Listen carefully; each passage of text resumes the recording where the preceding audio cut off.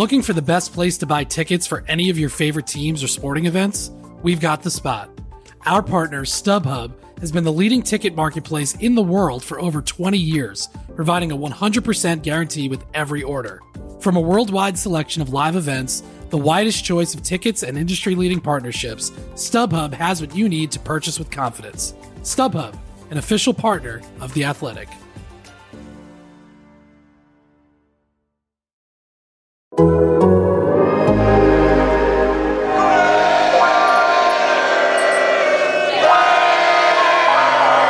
I love the Raiders. Most of all, I love to win. You're now listening to State of the Nation with Jimmy Durkin, Vic Tafur, Ted Nguyen, and Tashawn Reed on the Athletic Podcast Network. What's up, everybody? Welcome back to State of the Nation here on the Athletic Podcast Network. Jimmy Durkin, Vic Tafur, Tashawn Reed. It's cut down week here, and unfortunately, guys, I'm sorry, Ted Nguyen did not make the cut. This podcast is brought to you by DirecTV Stream. Get your TV together with the best of live and on-demand. Learn more at directtv.com. Yeah, I mean, it's tough news that we had to say goodbye to Ted. You know, there's only enough room on this roster for three of us, apparently, and he didn't make the cut this week. Long overdue. Yeah, I mean, he showed up late to Levi Stadium for the game and everything. I was like, man, this guy's got to go. Get him out of here. Trash. But the roster's fluid, and we might be bringing Ted back. He might just be on vacation, and he might be back next week. Or it might have just been that we all hung out on Sunday. We had dinner together. First time us all being together in one place, and he might have just said, I'm done with you guys. I don't want to be around you anymore. He requested his release like John Brown. And that leads us into John Brown. The Raiders receiver was kind of one of their prominent free agents, you know, at least among the top couple, obviously after Yannick Ngakoue, a guy that was really supposed to help fulfill the role left by Nelson Aguilar and, you know, supposed to be the backup to Ruggs. We all kind of thought he was going to be like the number 3 receiver. Obviously, you know, you've got Ruggs, Edwards, Renfrow as the slot, but he was supposed to be the next guy in that line. And Vic, your guy Zay Jones, his former teammate in Buffalo, when John Brown was out putting up big numbers and Zay Jones was kind of an afterthought, Zay Jones made him an afterthought here. Yeah, he was. I mean, throughout most of the camp, you didn't see or hear much about John Brown. You kind of always knew he was there. You knew they paid him $3.25 million. You figured he had a role. I'm sure he figured he had a role. And then I'm sure as camp went on, he kind of figured out, yeah, I'm behind Zay Jones. I'm the 5th guy all of a sudden. So that's not what you want. I mean, John Brown's got a pretty good resume. I had pretty good highlights last year even. So I'm sure in his mind, he's like, that's not going to work for me. And they're like, I'm sure if a guy doesn't want to be here, that's their whole thing. You know, they want character guys and guys to buy in. So if a guy doesn't want to be there, they'll move on, even at the cost of, I think, they'll probably eat $2 million of his signing bonus. But, yeah, a little surprising. I mean, obviously, like you said, they don't have a lot of bullets to fire at free agency. So when they fire a couple up, Ngakoue was a big one, and John Brown's probably next. And then that guy doesn't make the roster. That's not a great sign. But I'm sure people who are positive will say, well, it shows they have depth, and otherwise Zay Jones beat him out. So there's 2 ways to look at it. But to me, it's not ideal. We'll see where he ends up, and it'd be ironic if he had wound up on the Ravens playing him. They have some injuries at wide receiver, so if he wound up there and they played him in the opener, that might not be great either. So we'll see.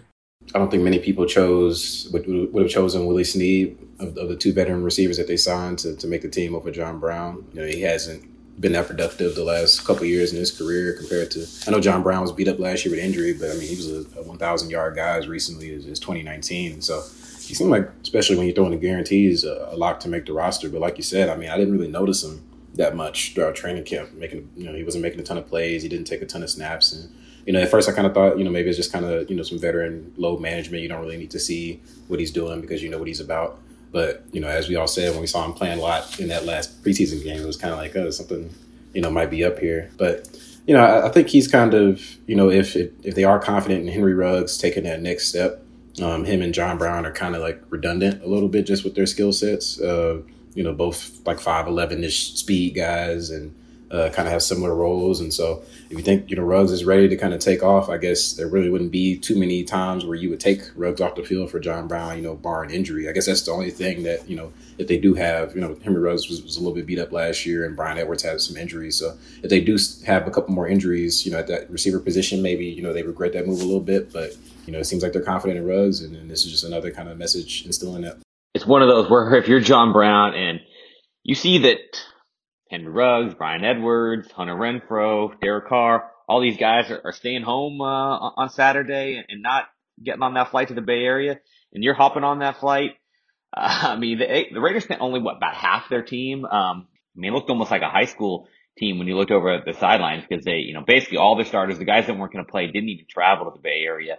So yeah, I mean, when we saw him out there, I mean, you knew he had to, at the very least, be on the bubble. The surprising thing is that we kind of thought if that meant he was on the bubble, then it probably would mean that they were bringing, that a guy like Dylan Stoner might make the team. And he had some nice plays on Sunday. He doesn't make the initial 53. He does make the practice squad. And by the time you guys are listening, the Raiders might have made the roster move. We know they've got 4 guys, Nicholas Morrow, Javin White, Jalen Richard, and Keyshawn Nixon, who all made the initial 53 but are currently injured, are expected to go on short-term injured reserve. So they're going to be able to bring 4 guys up to the roster. And again, by the time you guys are listening, they probably will have already made those moves. And Stoner would seem like an obvious choice. Trey Regis, another obvious choice probably to get a third running back in there. But yeah, I mean, surprised at all that they didn't just put Stoner on the roster, because I know Mayock said they were concerned about some of these guys, especially Regis, that they might get claimed. But ultimately, no Raiders players got claimed on waivers, so they were able to bring back whoever they wanted. Yeah, like you mentioned, they had the 4 guys that had to keep those 4 spots. The guys were hurt. I guess you say I was surprised. They kept Bowers, the tight end. They kept Bowers over Carrier. And also, you mentioned Javin White. Javin White's a guy who I wasn't sure was a lock for the roster anyway, and he's hurt. So that's a guy I could have seen it cut him and bring him back afterwards, but they wanted to make sure they kept him. So they kept him on the 53-man roster, and now we'll see what they do with him. That's a spot. I didn't think they would keep 6 linebackers, on the original 53-man roster. So that's one spot where I thought may have gone to a receiver or to the 4th tight end. So, but yeah, they have a plan in mind, and like you said, it's all fluid, and we'll see how it all looks in a couple days. But yeah, I wouldn't be surprised if Stoner's on the roster come the opener. I guess the one thing with the cut of John Brown, Vic, you reported, does sound like he does have offsets in his contract. So that's the one thing that saves him a little bit, right? That they aren't going to be out the full guarantee. Assuming, he hasn't yet signed anywhere. I believe, maybe, by the time you guys are listening, again, we're recording Thursday morning, so he may have found his way onto a roster, but it sounds like they will at least be able to offset whatever he makes when he signs somewhere else. Yeah, you would assume he'll sign. Like I said, he had good numbers last year, good highlights. So it's $1.75 million in signing bonus, which they eat, then $1.5 in salary, which they won't eat if he signs somewhere else. And like you said, it's offset. So that makes it a little easier to stomach. But and they also eat $1 million with Carl Joseph. So that right there is $2.75 million. They're not like they don't have a lot of money that they blow on free agency anyway this year. So that's kind of it's not great. It's not a great sign that you spend that money and it's gone before the opener.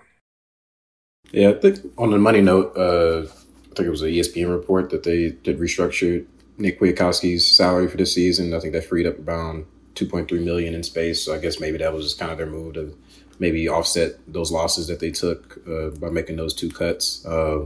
Yeah, I think it's kind of one of the spots that kind of, I wouldn't say surprised me, but with Jalen Richard, I was kind of curious, just with him making $3.5 million this season, were they gonna roster him and kind of hold on to him, and because if they had cut him, they would have been cleared that full $3.5 million off the books, and so if they did want some extra money to make a move or two, that seemed like a pretty easy way to do it. But I guess he's another guy. He's been with the franchise for a long time.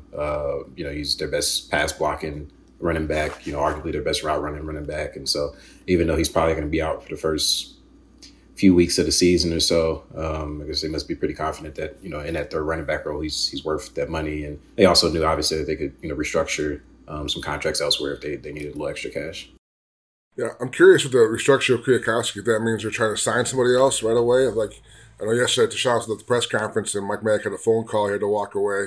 I was kind of weird, but I wonder if that was an agent or like maybe there's a guy they're trying to get. People will want to say KJ Wright, which will make sense, but it's weird that Kwiatkowski would take a restructure to get someone to take his job. Yeah, like, here's my play, here's my money and my playing time. Good luck. But we'll see. There's a lot of needs. We mentioned O-line still. Like they need another linebacker, running back if Richard's out for a while. If they don't want to go with Ragus in the opening roster. Cornerback. So there's definitely spots they could fill with a guy either off waivers or who's still a free agent. What do we think about Broderick Teamer making it over Carl Joseph? I mean, Joseph, obviously the former first-round pick, was solid with Cleveland last year after leaving for a year. Comes back and was supposed to be the veteran guy in that secondary. That's the second straight year that they've signed a former Browns a safety from the Browns, because Demarius Randall that doesn't end up making it. And again, it was pretty obvious once he was out there flying around playing a lot on Sunday. Yeah, I think with Carl, the biggest thing was, I don't think we ever found out what his injury was, but I mean, he didn't practice for, I would say, probably percentage-wise, most of training camp. Didn't play in the first 2 preseason games, and so it wasn't as shocking to see him get cut just because he hadn't spent that much time out there. I was honestly surprised to see Teamer make the roster as a result of that. I mean, he was a guy that really we mostly saw him on special teams in training camp, and I believe he was in those fights with the Rams, pretty active participant in that. The preseason games, I mean, he did play pretty often, kind of in that box safety role behind Abram, and he had a couple games where he had a good amount of tackles, and he seemed to be around the ball pretty frequently. And I wasn't sure how much stock to put into that, given it was against like second teamers and third string, offensive players on the other side of the ball. But I think we both kind of underestimated, or all of us kind of underestimated, that familiarity he had with Gus Bradley as well, playing under him with the Chargers in 2019, and he was just a lot more available than Carl Joseph was. And so, I think the Joseph signing, it was always kind of, he was never going to be like a starter or anything like that. It's more like a depth piece, and so I don't think it's like the end of the world that he didn't make the team. But it is kind of, with the John Brown signing, kind of curious that these veterans that we figured were probably locks to make the roster didn't even, make the 53. Yeah, to me, obviously players approach training camp a different way. I'm guessing Carl Joseph looked at the depth chart, he was obviously had some injuries. In his mind, probably the goal was to get ready for opening day. I'm sure in his mind was, you know what, ain't no reason I'm playing the first 2 preseason games. I'm a veteran guy. They brought me in.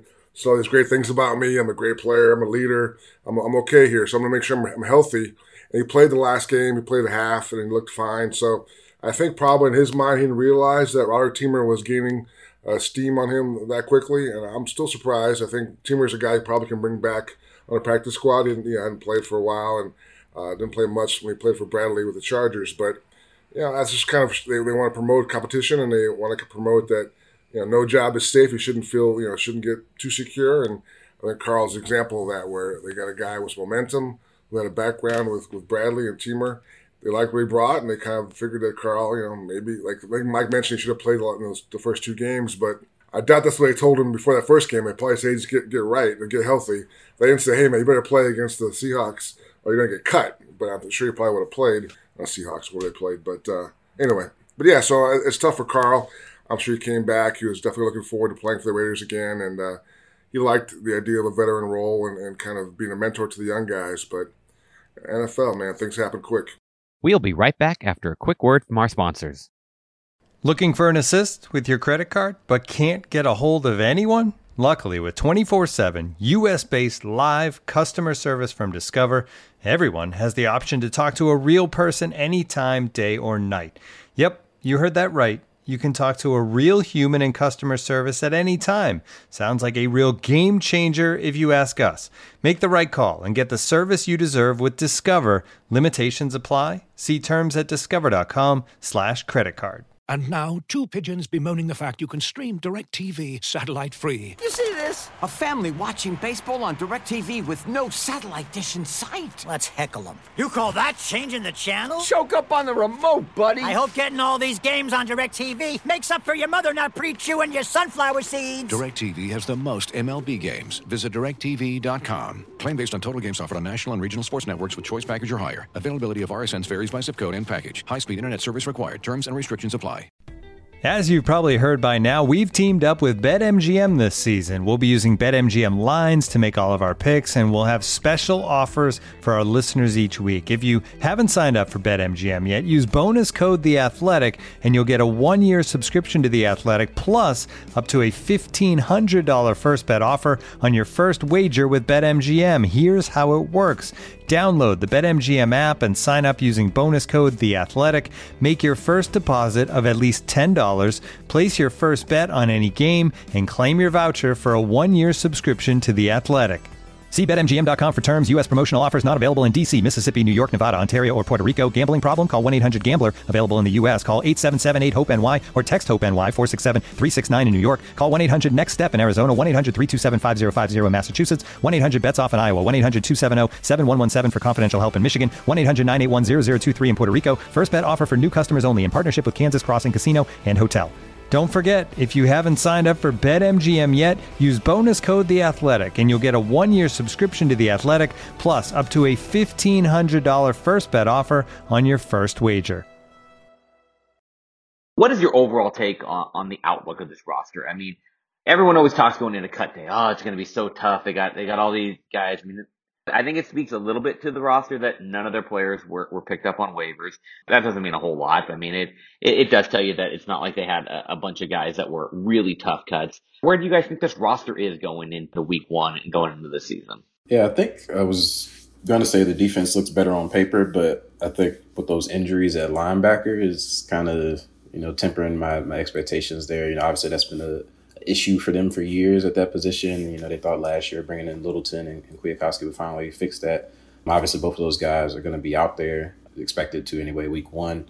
But that kind of makes me hesitate a little bit. I think last season we kind of thought the defense looked a little bit better on paper as well. So I'm just kind of timid to commit too much to that side of the ball. I think offensively, I think they'll be pretty close to what they were last year. I do think the margin for injury on offensive line is pretty slim. They only carried 8. I think Mayock yesterday said he would prefer to get up to 9 just to feel more comfortable, because Nick Martin, I think, is pretty solid as the backup center. But with Incognito kind of having injury and coming off an injury last year, you don't know how healthy he's going to be. So, if he does have a sustained injury, John Simpson, I think he shows he can kind of fill in as a starter. But, how high of a level is he really playing at? And then what do you have behind him, if Incognito is hurt?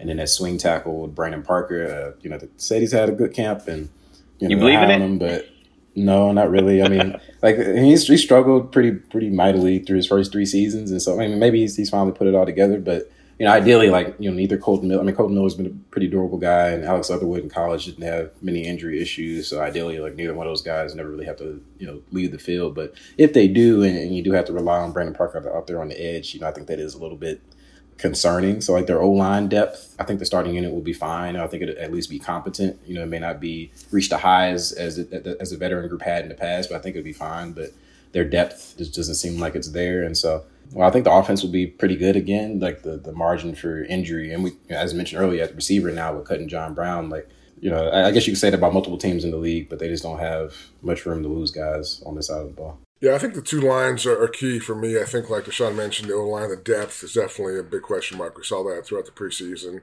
Leatherwood's not a sure thing. I know people say he's been great and doing a good job. He has been, but, still a rookie starting a tackle against top pass rushers is going to be there'll be some growing pains for sure. So, to me, that's a key area. Then the other side of the ball, the D-line, they have 10 guys, and all those 10 guys are pretty good. They all they have roles. They all have some upside.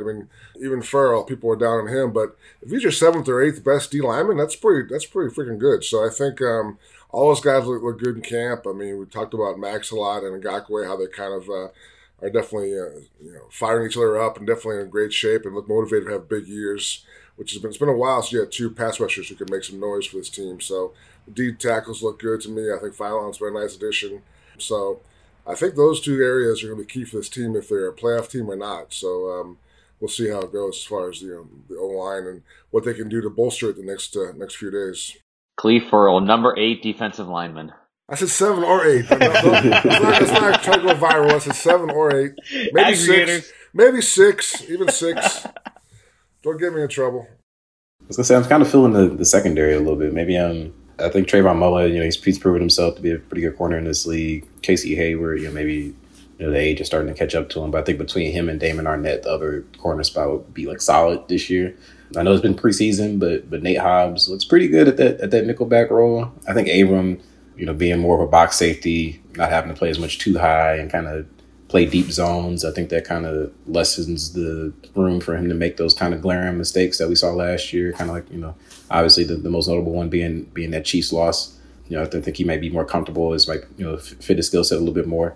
Trayvon Moehrig, he's a rookie starter, like Nate Hobbs, so it's kind of question mark. Can he fill in that center fielder role? That's a lot of pressure, especially in this division. So I guess we have to really see how Moehrig and Hobbs kind of play once the games start to count. But they've invested a lot of draft capital in that secondary, and so that start clicking at some point. And I think, particularly if that defensive line plays the way they expect, should start to see, some growth and improvement from that secondary this year.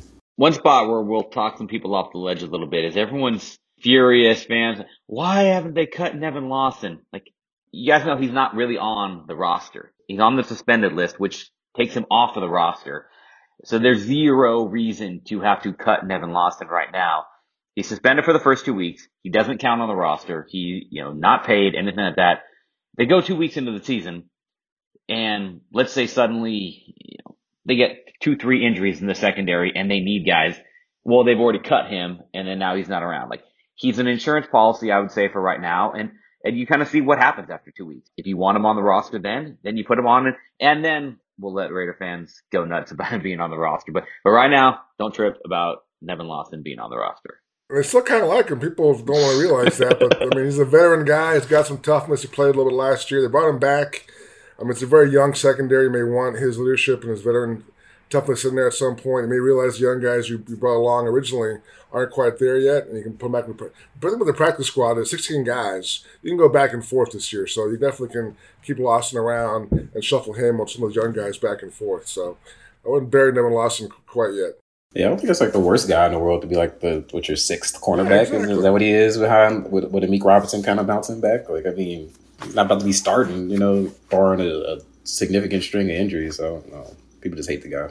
Yeah, if it was still I think it was just the fact that he's number one on the depth chart ahead of Hobbs, and everyone's loving Hobbs. But hey, the guy's suspended. He's not on the roster right now. Just relax for a couple weeks and. He makes some bad plays. It's not. There are plays where you're like, what the hell is that guy doing? But there's also plays where he definitely is in the right spot or he'll make a tackle. So I think it balances out. But the bad plays in fans' minds definitely stand out more than the good plays. All right. Well, next week we're going to talk about our expectations. We're going to give our season predictions and all that, records and whatnot. In terms of expectations within the organization, Mike Mayock laid it out on Wednesday. Said, we're not hiding from expectations. I think John and I would both tell you that we feel like we need to be a playoff team this year. I don't think there's any doubt about that. You guys are all going to put that in your headlines, and I understand it, but that's what the expectation is. We think we've done the infrastructure work necessary to put us in position, and we got to take care of business. We all know Mike's on the line this year, right? Mike's job's on. If they're not a playoff team, Mike Mayock probably is not back as Raiders general manager in 2022. Yeah, both he and Derek Carr are definitely on the hot seat. And I think, my reaction was, what was last year? I thought was the whole no excuses year. So I guess there were some excuses, and last year wasn't quite. They were ready for the playoff run, whatever. But this is John's fourth year. I think there's a stat where usually no coach has ever made it 3 years without making a playoff run. So he's definitely in some special territory there. So they got to make it. I think Mark Davis probably rolled his eyes when he heard that because he was like, duh. No kidding. Obviously, I wanted to go to the playoffs. I wanted to go last year. So I get it. They're trying to everything's optimistic. Everything's pointing to the playoffs. And I think the bar should have been there last year as well.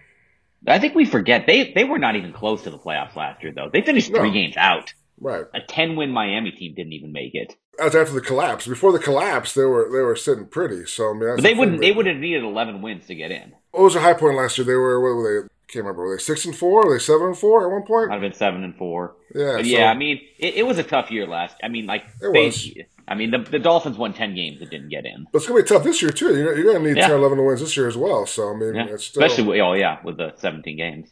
Yeah. So we'll see. Yeah, I don't think he was breaking news to any of us that that's the mission for the team this year. Put in your headlines. No, yeah. I will not. What was he going to say in response to that expectations question? Yeah, we're going to be 9-8. No, incremental improvement, guys. Yeah, John Gruden's improved every season. Yeah, so it is kind of like a dumb moment, but we'll see. You never know how. I would say last year they were a fringe playoff team. They started 6-3, beat the Chiefs on the road. It was it seems like this is probably going that way, and they did lose some tight games to some of those the Dolphins and other teams that were in that playoff mix where they could have got to 10 or 11 wins if they didn't shit the bed in a few of those close games at the end of last year or throughout last year. It wasn't completely off the table, and that was with basically the worst defense in franchise history. And so it's, you can talk yourself into it. Like if the defense is like below average to average, and like the offense keeps the pace, and they just don't turn their brain off at the end of games, like it could be there. And so like I think it's a realistic expectation to have. I think with the roster and the amount of time that they've had. I mean, like we've said before, blowing up the entire team. You've had 3 drafts now with Mayock and Gruden. Like it's time. Like you made several free agent signings, and some of them didn't work out, but cool. You've had time to redo it and take some more swings since then. Like there really isn't a way they can talk themselves out of it. Like the COVID thing doesn't really hold any weight to me because it's not like they're the only team in the league that like has to deal with COVID. Like obviously everybody does, and seems like they've done a pretty good job of getting guys vaccinated. I know they have a couple guys like Denzel Perryman coming in that aren't vaccinated, so we'll kind of see how that plays out. But yeah, I mean, like kind of Vic said, last year they took the no excuses line. I do think where we were with COVID last year, without having vaccines and stuff, like even though they didn't do the best job of like containing it as we know, but you could have been on your P's and Q's and still had an outbreak last year just with the nature of it. So I think this year is really like the year where you can't use COVID as an excuse. This year you can't really turn anywhere else. Like this is the year where you have to break through. Yeah, I mean, in last season, let's say they win that Chiefs game and they win that Dolphins game and get to 10-6, even if that hadn't been enough to make the playoffs, and that might have, tiebreak, obviously that changes other people's records and whatnot. If they'd had a season like that where they go 10-6 and miss the playoffs, you feel different. You can say, hey, like, this was just, hey, you win 10 games. That's a good season, even if you don't make the playoffs. But on the flip side, they shouldn't have won the Jets game, but the Jets tanked that one away. All right, let's take a few questions here. We got one from Graham C. Let's hear your best Mike Mayock presser phone call conspiracies. I think it was let's go with Leia. It was his daughter. Daughter was calling him about something. They had to step away from us to handle a family matter. At least watching the press conferences, she knows not to call during those. Maybe. Yeah, I'll go with the boring one. I'll say it was either a running back or KJ Wright's agent trying to get some of that money. That's what I'm going to say. But it's weird. It was definitely unusual. So I think it had to be something out of the ordinary. So maybe it was I have no idea, a family thing, if not an agent thing. But I'm sure it's pretty boring. I'm sure Mike enjoyed the drama. You don't think Mark Davis called him to say, "Hey, did you see these pictures of my house that they're building?" That was unusual, but maybe it did. All right, from Tim O. With only 5 wide receivers on the roster, do you think Gruden is planning on using Kenyon Drake a lot at wide receiver and making him a major part of the passing game? Vic, you wrote about that they kind of see him in that role. I know last year he was, and this is part of it, a function of the Cardinals offense, that he was right at the bottom of the league in terms of running backs and yards per route run. So he wasn't actually an efficient pass catcher last year, but that was the Cardinals offense. So what do you think about the Raiders getting him more involved? They have 5 receivers right now. We already talked about it, that they could be adding Dylan Stone, or maybe even by the time you are listening to this.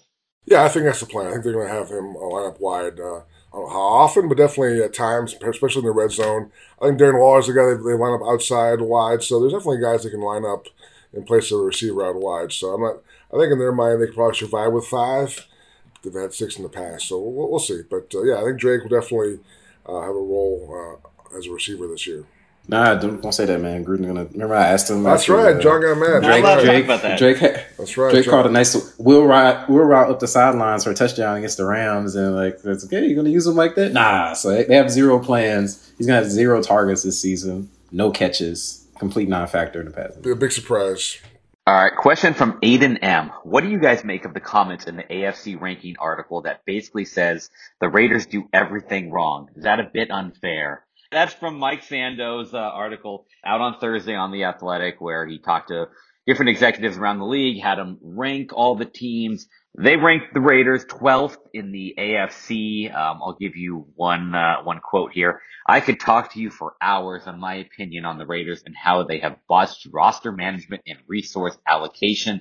Everything that I feel like is wrong and how not to run a team, I feel like it's been done there. They have invested in safeties, gone out in free agency and spent on linebackers, traded away elite talent going back years. Fair, unfair? I mean, this is a positive preseason space right now. But Aiden wanted to crap on it. But that's not an inaccurate statement. Inaccurate. It is definitely, they've done a lot wrong, not only in the last 3 or 4 years, but before that, as far as draft picks, free agency. I mean, when you have one winning season, is it 19 years now?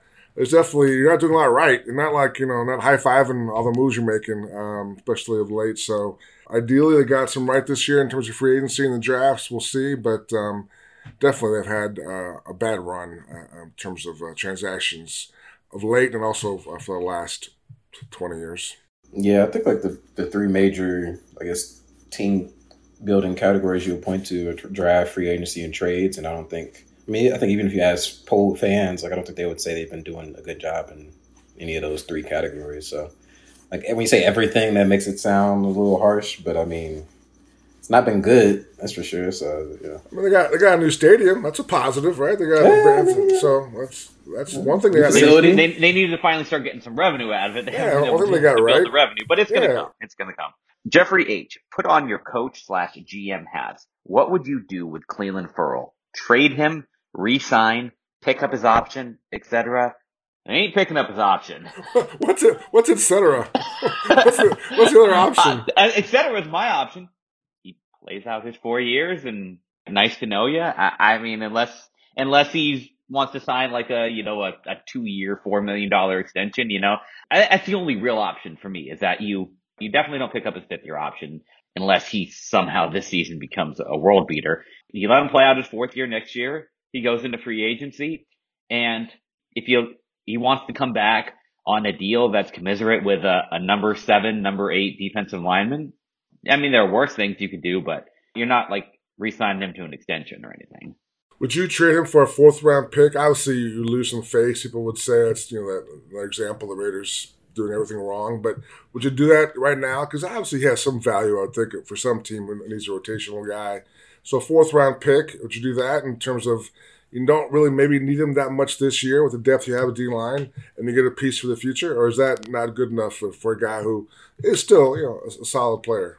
If the alternative is letting him walk, I think it's like better to get something back for him. Like especially if they got number 4 overall. Like I feel like you would get shit on the worst if you just got nothing in return for the number 4 guy and he wasn't good when he was with you and that's just it. If I'm a GM and I'm trying to like save some face a little bit, like all right, let's get a draft pick. Maybe that pick turns into, I mean, they've had some successful 4th-round picks, Max Crosby and Hunter Renfrow. So if you get a 4th-round pick and it turns into one of those guys, like, see, that's why I took him number 4 overall. It got me a starter. So I don't know. I mean, I don't think there's really a good way for them to play it if outside of him, like you said, him taking off this year and really showing some growth and improvement, and you kind of bringing him back from there. But you're kind of damned if you do, damned if you don't with how he's played so far, and also just the lack of availability. I mean, he's been hurt the last couple of weeks. I mean, he dressed out for the final preseason game, so I don't think it's super serious. But he didn't practice yesterday. We haven't had practice today, so I don't know yet. But his first couple of years, I mean, he missed games, a solid little chunk of games or was hurt or had COVID or whatever it may be his first couple of seasons. So it's not only being relatively ineffective, but it's also not being out there a ton. And so I would say the least likely of those is probably picking up the option. But I think you have to do something besides just letting him walk, though, after spending that kind of draft capital on him so recently. I wouldn't trade him this year. I would consider maybe next year trading him for a 4th-round pick. I just think he's a useful body. If you trade him with 2 years still left on the contract, I probably wouldn't. But I guess it would save some money, right? It probably wouldn't really save him much because so much of those 1st-round contracts are based on that signing bonus that you'd eat a lot of dead money. So I think for the relative pennies you'd save, I would keep him around and just kind of have him be a useful body. My guess is you'd be able to get a higher draft pick this year than next year because people realize you get 2 years. You get 2 years plus people realize, this guy's not in your plan. So why am I giving you a 4th-round pick for a guy you're going to let go in a year? So I don't know. This is all speculation. But again, he's not a bad player. I mean, that's the thing. People obviously get caught up on where he was picked, but he's fine. I think he'll definitely help them win as he's part of the rotation. So there's no rush to get rid of him. Yeah, and that's why I say just keep him and let him be useful for you. So we'll go one more question here from Tim O. Is this the same Tim O earlier? I don't know, but I like this question. Do you think the Raiders would benefit from platooning Derek Carr and Marcus Mariota occasionally the same way the 49ers did with Trey Lance and Jimmy G in the preseason? Why are we still doing this? You were Derek the one who wanted to put Lynn Bowden in at quarterback last year and put Derek Carr on the bench. It was a joke. I was joking. Joke. People ask me to this day, Like, people that aren't familiar with the Raiders, like, is Mariota gonna get some starts? No. Like, no. He's like, it's Derek Carr is a starting quarterback. Will they like do some gadget stuff with Mariota? I'm sure, probably. Like, you know. What does Richie Incognito think, though? We need Richie's opinion. He wants the Mariota package. I mean, I think considering it in the considering a couple of plays in the red zone here and there, the red zone offense has not been good enough. And so I think that's where you consider it, just because you can't just keep doing what you did last year in the red zone. You've got to improve there. And so if maybe he can work up some plays for you in the red zone, is the only time you would consider it. Right, I agree. But they added, both Kenyon Drake, and they got Moreau back. So those two, red zone weapons that definitely will help Derek a lot. So I think they've worked on a package for Mariota. I'm still not consoled that John's going to pull the trigger, because John's pretty conservative, especially when he has a lead in games. So I think he likes continuity in terms of his quarterback play. I think, Derek has shown really well in terms of late game situations. So we'll see. I don't really, as far as splitting reps, it'll never happen, because obviously last year they brought in Marcus to kind of threaten Derek a little bit, and Derek definitely won that challenge hands down. There's a big gap between Derek Carr and Marcus Mariota. I mean, if you don't see that, you really have a skew. You're really looking at it not from an open mind. You're really kind of looking at it from your own perspective. It's not close in terms of those two guys. I'm sorry, but it's not. So can Marcus do things Derek can't? For sure. So will that be in the offense? We'll wait and see. I mean, they definitely talk about it. It's an option, but again, just knowing John and his pattern in the last few years, I can see him just going with Derek, and that'll be it. That's the other thing is, like, Mariota's been hurt for like 4 years now. Like, they're scared to play him in the preseason. Like, do we really want him like just doing a bunch of zone reads and run pass options and getting smacked by like defensive linemen? Like, do you think he's going to hold up for 17 games doing that? Like, especially if they did like a game by game package for him. Like, I don't know. Nate Peterman package. He was running around a lot. Hey, you might have something there. All right, well, that'll wrap up this episode of State of the Nation. We'll be back next week. And Vic, can you get on the phone with Ted's agent? Let's offer him a deal. Let's get him back. We'll get him back next week and let him rejoin the roster. And do you have a practice squad? For us? We can. Let's sign him to the practice squad. Okay, all right. And then I can do that. Let's see if by next week he can earn his way back up to the roster. I like it. Get him on the practice squad. And then we'll see. I think he can earn his way back up to the roster for next week. We'll have like open trials to take his spot just in case. Yeah. We'll have like guys coming for workouts, and just have a list of guys we can plug in if Ted doesn't work out again. I like it. Sounds good. All right, guys. We'll talk to you again next week. All right, y'all. Adios.